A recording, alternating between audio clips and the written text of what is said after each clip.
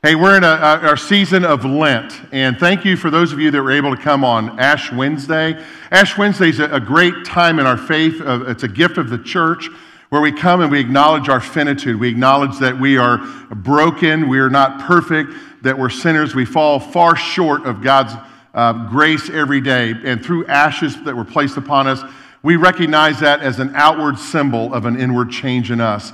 And so instead of, we don't put on sackcloth and stuff like that, like they did in the biblical days. But Ash Wednesday is that reminder, and it means that something important is coming. And that's the season we're in now. It's called the season of Lent, not the stuff in your belly button, but it's something it's really important, and it's a time to examine. It's a time to really look inward, and it's a time to ask ourselves some really important questions. And those questions are, like today's question, am I a real disciple? Am I committed? Am I committed to Jesus? And so we thought long and hard, in our series title is called Encounter. And really every Sunday up until the Easter Sunday, even through that and afterwards, our hope is that we encounter Jesus in a way that maybe we've never encountered Jesus before. And that's my hope. I know that on any given day, in church, and I'm the same way, on any given day, we may not be like right in our head when we're here in worship, or we might be thinking about other things that are going on, like the stock market and all that other stuff, and thinking about our investments. What are we going to do? But listen, I think it's really important that we come here and that we're all in. Would you agree with that? That we're all in, and that we are really diving and digging deeper in our teaching in the way of knowing who Jesus is. So what I'm going to do is we're going to teach through the Gospel of Matthew through this series. And I want to take us to chapter 8 in just a second. And what I want to let you know is up through verses 1 through 7, a lot is happening in the life of Jesus. In fact, what we know is that Jesus is baptized by his cousin John in the Jordan River. We know that the heavens open, and this booming voice says to the people, "This is my son whom I'm most pleased. Listen to him." And it's a command that we are to listen to what God's word is through Jesus, God in the flesh, here on earth. And we also know that after Jesus is baptized by John, he goes off into the wilderness, and it's a time of temptation. And for 40 days, he comes into head-to-head combat with the devil. And the devil is tempting him on the things that we get tempted by every day. Do I have enough food? Do I have enough things that will comforts to keep me? Do I need more power? Do I know that I could just jump off of a tall mountain and fall and die, but God would not allow me to be harmed? I mean, we're kind of tested with all this stuff. And Jesus, time and time again, his words are very clear. The Lord God says this. And what he's telling us is the truth in the word. So this is happening. So he defeats the devil. He defeats those temptations. He begins healing people. He walks along the seaside, and he says these powerful words, "Come follow me, and I'll make you fishers of men and women." So lots of things are happening. And in all these things happening as he's healing and teaching, Jesus is drawing this huge crowd. And the crowd is there listening and anticipating what's happening. In fact, some of them are throwing out words, "Who is this guy?" I mean, listen to the power and the authority in which he teaches. And Jesus is something that we need to really listen to. And in all fairness, he's become a rock star of their day. And he's generating these crowds of people. And he gathers a huge crowd on a mountainside, and he begins to talk to them about what we call the Sermon on the Mount. And he begins to take the teachings that they've been taught all throughout their lives, and he begins interjecting different things in there, like loving your enemies, and you are salt and light, and things. What are you talking about? And Jesus is laying the groundwork of the importance of what it means to be a disciple, the importance of what it means to follow him. And that's what we want to clue in today as we take a look at this.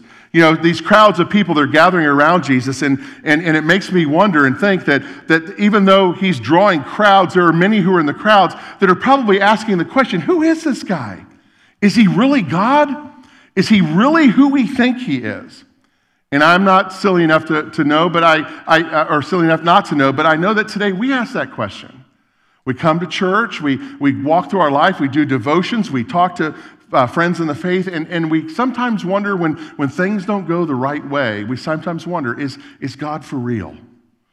And Matthew talks to us about the importance of that.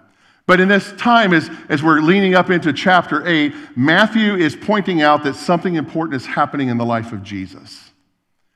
Jesus is looking for the individual who's a part of the crowd so that he can give the invitation so that they can be a part of him. You see, so often in our crowds, we can love our leaders when things are going great, right? Or we can trash our leaders when things don't go so great. And so Jesus is seeing a little bit of that's going on. But what he's doing is he's looking in the crowd for the person to move from crowd to disciple, from crowd to person who sees him for who he is. Thinking this through, I was thinking a little bit of my life this past week, and I grew up in a Christian home. At least it was a home that established Christian values. We were taught not to steal. We were taught not to lie, even though sometimes as a kid you do. We were taught to respect parents. We were taught to respect adults. It was yes, sir, no, sir, yes, ma'am, no, ma'am, everywhere we went. We didn't trash our teachers. We respected that. We were taught those values. And I was thinking about that a little bit this week. And I remember trying to figure out, when did I first give my life to Jesus? And I immediately went back into history to a time when I was a little boy. And my family didn't go to church as often as maybe we could have. But we went from time to time. And I remember those times that I did go, that I'd love to participate in Sunday school class. Who all remembers a Sunday school class when you were a kid? Yeah, And I remember in that, and I remember the teacher leading in a lesson to get to the point of what was called of an invitation. And that invitation was to say as a kid that I know who Jesus is and I want him to be Lord of my life. And I remember making that confession as a small kid. But then I started assessing a little bit about, was that real or not? Because when I looked at it, my motive was kind of different. Instead of just really giving my life to Jesus at a young age, what I really wanted, I wanted a high five from the teacher, and I wanted what was in the treasure box. So to make that confession that day, to get the high five, I got to go to the treasure box, and I got what I wanted by saying that Jesus was my Lord. I got a Slinky, and I love that Slinky, and I played with it all the time. So it wasn't real, was it? It wasn't something that was purposeful. And so I started thinking a little bit about my life and reflecting on that, about when Jesus says that there's got to be something more in life than a plastic Slinky. And so I started thinking about my college years. And when I went into college, I didn't do very well on the front end. I got involved in a fraternity that had long been established. It probably had a presence on most college campuses. It was ITK, I Tap a Keg. And it was that kind of fraternity that drew you in. And so I was making a lot of bad choices when I was a kid in college. In fact, my first college semester, I got placed on academic probation. What does that mean? It meant that I was that far from getting booted out of college. I know, wasn't that bad? And but look at me now, right? No, but anyway, but think about that. So I was making these bad choices. I was on the party scene. I was partying an awful lot, and I was putting beer before other things. And I remember coming home late night. My parents had a deal with me. They said, if you put yourself through college, if you pay for all of your expenses, your tuition, your books, your transportation, all that, we'll let you live at home rent free. And that was okay. I did that. But there was many nights I'd go home, and my key wouldn't just quite make it into the lock. When it would swing open, either my mom or dad would be standing there giving me the sniff test. You know what that is? And there were some times that I regrettably say that I probably wasn't in my best. Because I remember one time I woke up the next morning. Have you ever been asleep and you feel like somebody's this presence is just over you? Does that ever happen? Not talking like the family dog, but you're there, and all of a sudden I woke up and there's my dad this close looking at me. And he's looking down at me. And he said, son, your mom and I are concerned. We think you're off on the wrong path. We're worried about you. And so I started thinking to myself, way back when I was a kid and I made that proclamation that I would follow Jesus and all that, I wasn't sure in my early years that I could have passed the test. I probably would have failed the final exam. And so I started thinking a little bit about how to change my life from that standpoint. I started working at the Orlando Fashion Square Mall. I don't even know if it's there in Orlando anymore. It was in a sporting goods store. And a good friend of mine, I was walking through Sears one day at lunch. His name is Clayton Miller. And Clayton and I played football together in middle school and high school. Clayton was a massive guy, about 6'5", 6'6". He was tall, lanky, but he was as strong as a bull. And we played offensive line together. And And I remember seeing him, and I was just trying to catch up because it had been a while since I had seen him. And I was like being very playful over our conversation. And out of nowhere, he just looks at me. He says, Bob, I'm dying of cancer. And I don't know whether you're 60 years old or whether you're 50 years old, but when you're 19 years old and you hear those words from somebody that's like you, I'm dying of cancer, it's a game changer, isn't it? It changes lives. And I didn't know what to say, and we caught up a little bit, and I went on my way, he went on his way. 2 weeks later, some other friends from high school came in and saw me and said, why weren't you at Clayton's funeral? It happened that fast. And I remember I went through the phase, like probably you have too, when somebody you love dies. I went through the phase, and I started asking why. Why, God? Why him? He's so young. Why couldn't he have been cured? Why did he get cancer? Why?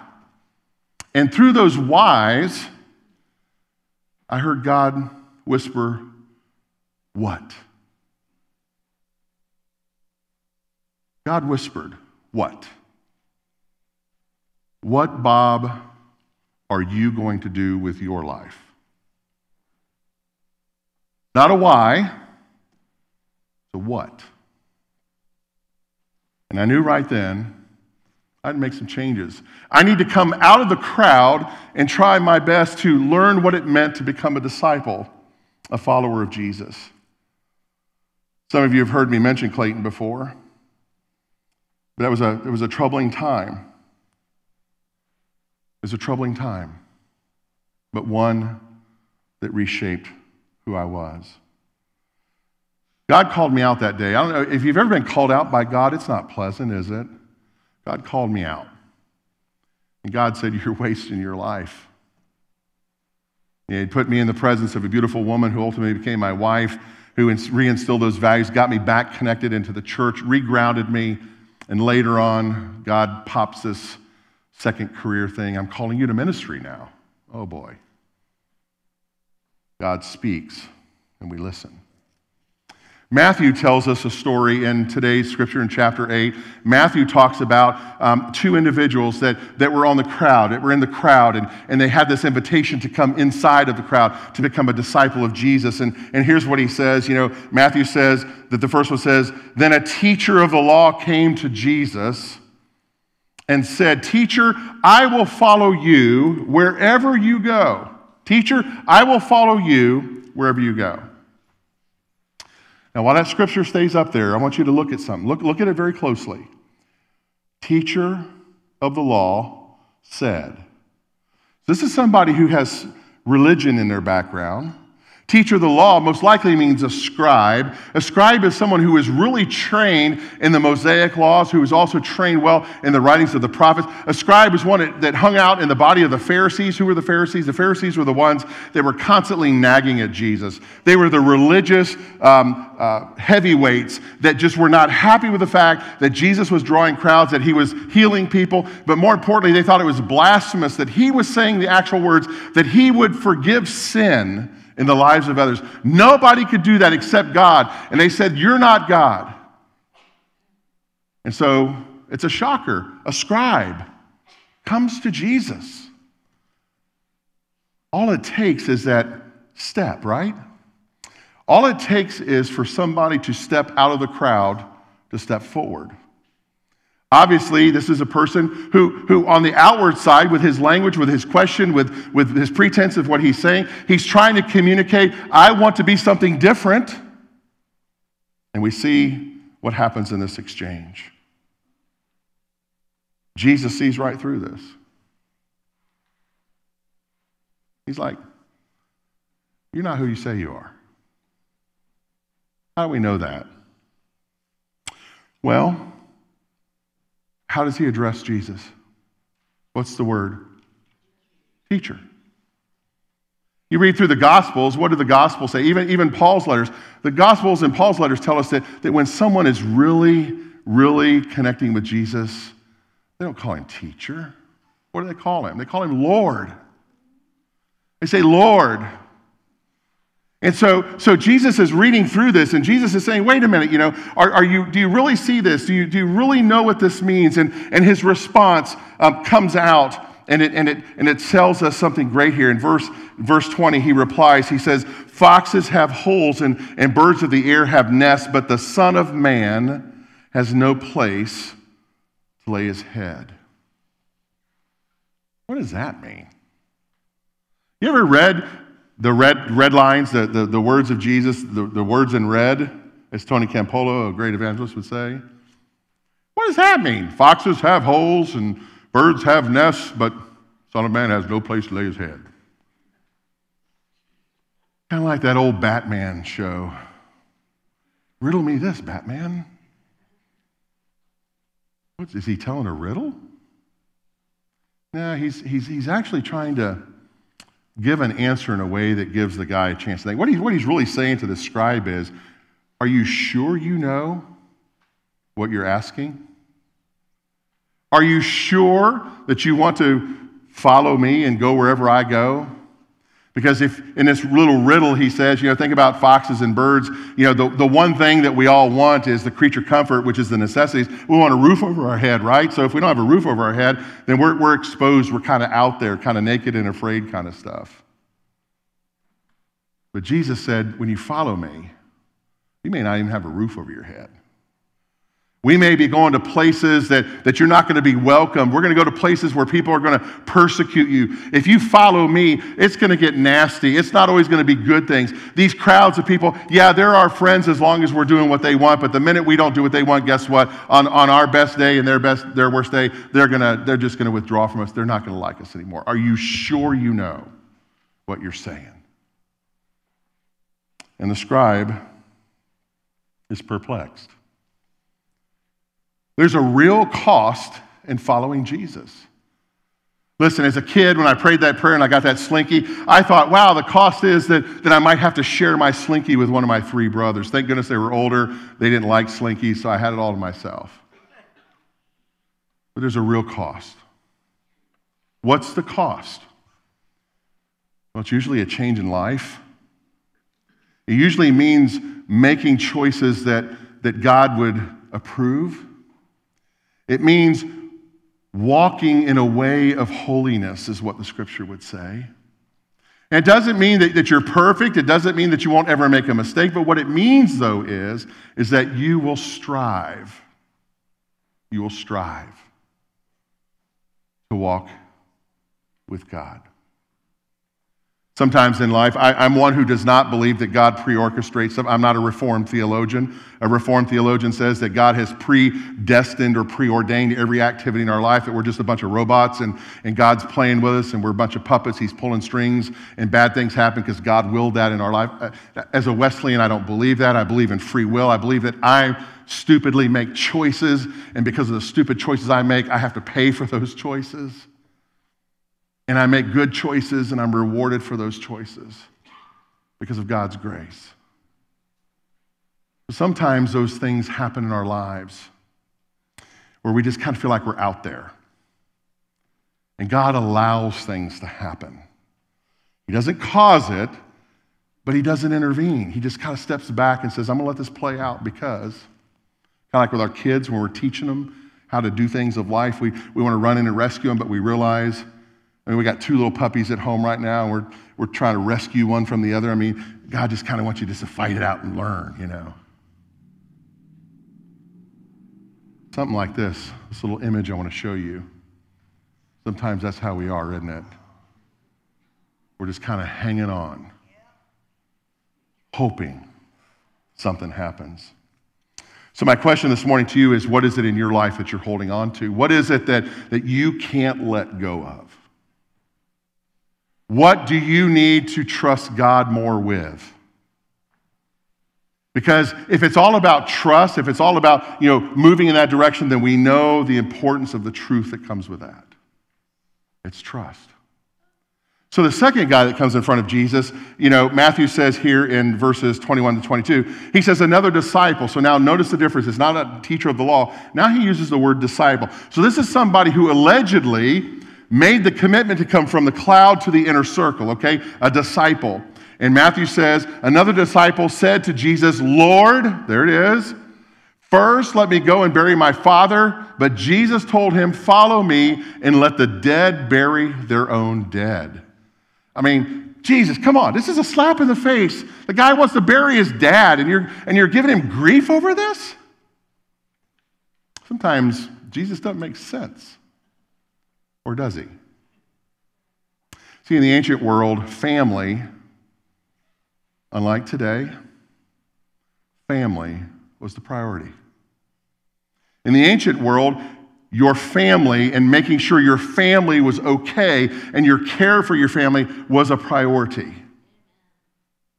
So in the ancient world, they believed that if a relative died, that you could suspend all religious activities. This is what the law taught. All religious activities. This is what the priest taught. All religious activities could be suspended so that you could deal with your dead loved one.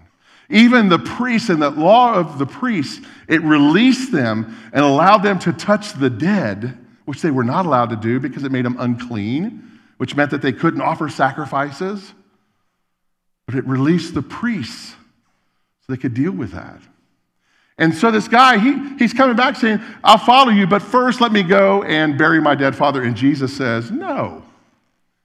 Let the dead bury their own dead. Think about that. Can a dead person bury somebody else? So what he's saying to this man is that your spirituality is dying. You've come from the crowd into the inner circle, but you call me Lord, but are you really following me? Notice what the man said. I'll follow you, but first, let me go. Priority. Family is a priority. But what's the scripture tell us our number one priority is? It's God.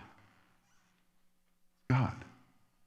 So those of us in the room who feel like our husband is our number one priority, our wife is our number one priority, our kids, our career, our home, our equity accounts, whatever it is, those aren't your priority. It's God. So Jesus knew that this man was making a priority shift. That yes, it wasn't the fact that he needed to go bury his dead father, but because he said, I have to do this before anything else that I do with you. And Jesus said no.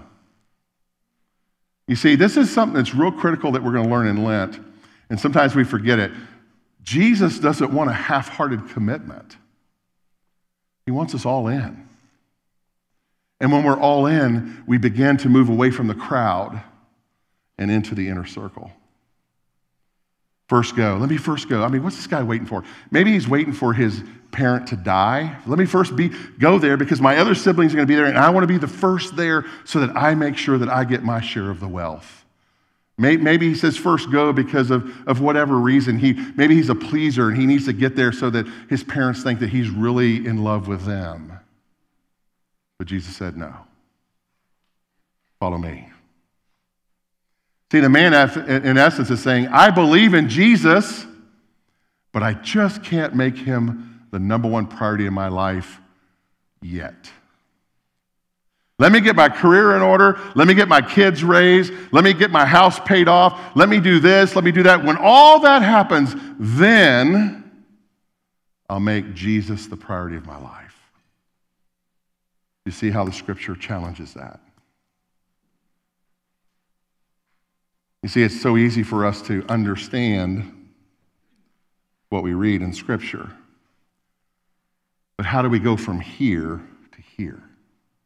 We can read scripture, we can recite scripture, we can interpret scripture, we can comment on scripture, we can say this, we can say that, we can rebuke people with scripture, we can redeem people with scripture, we can do all those things, but if it's only in our head and not our heart, is it real? So Jesus says to both of these, it's a transformation of your heart that is needed. And that's what Lent is.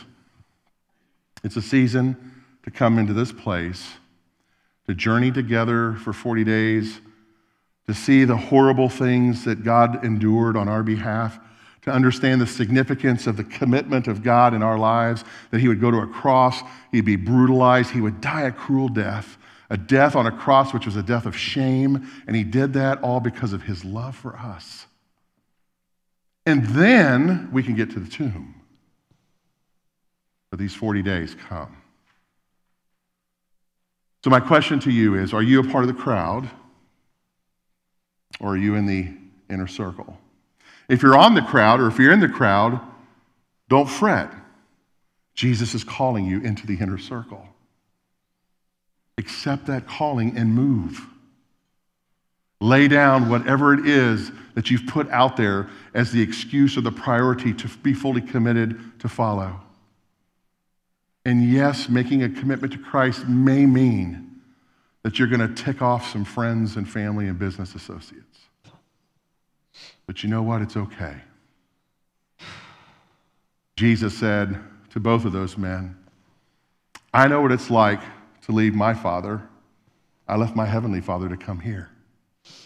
And he said, and I know what it's like to die, because I'm ready to die for your sin.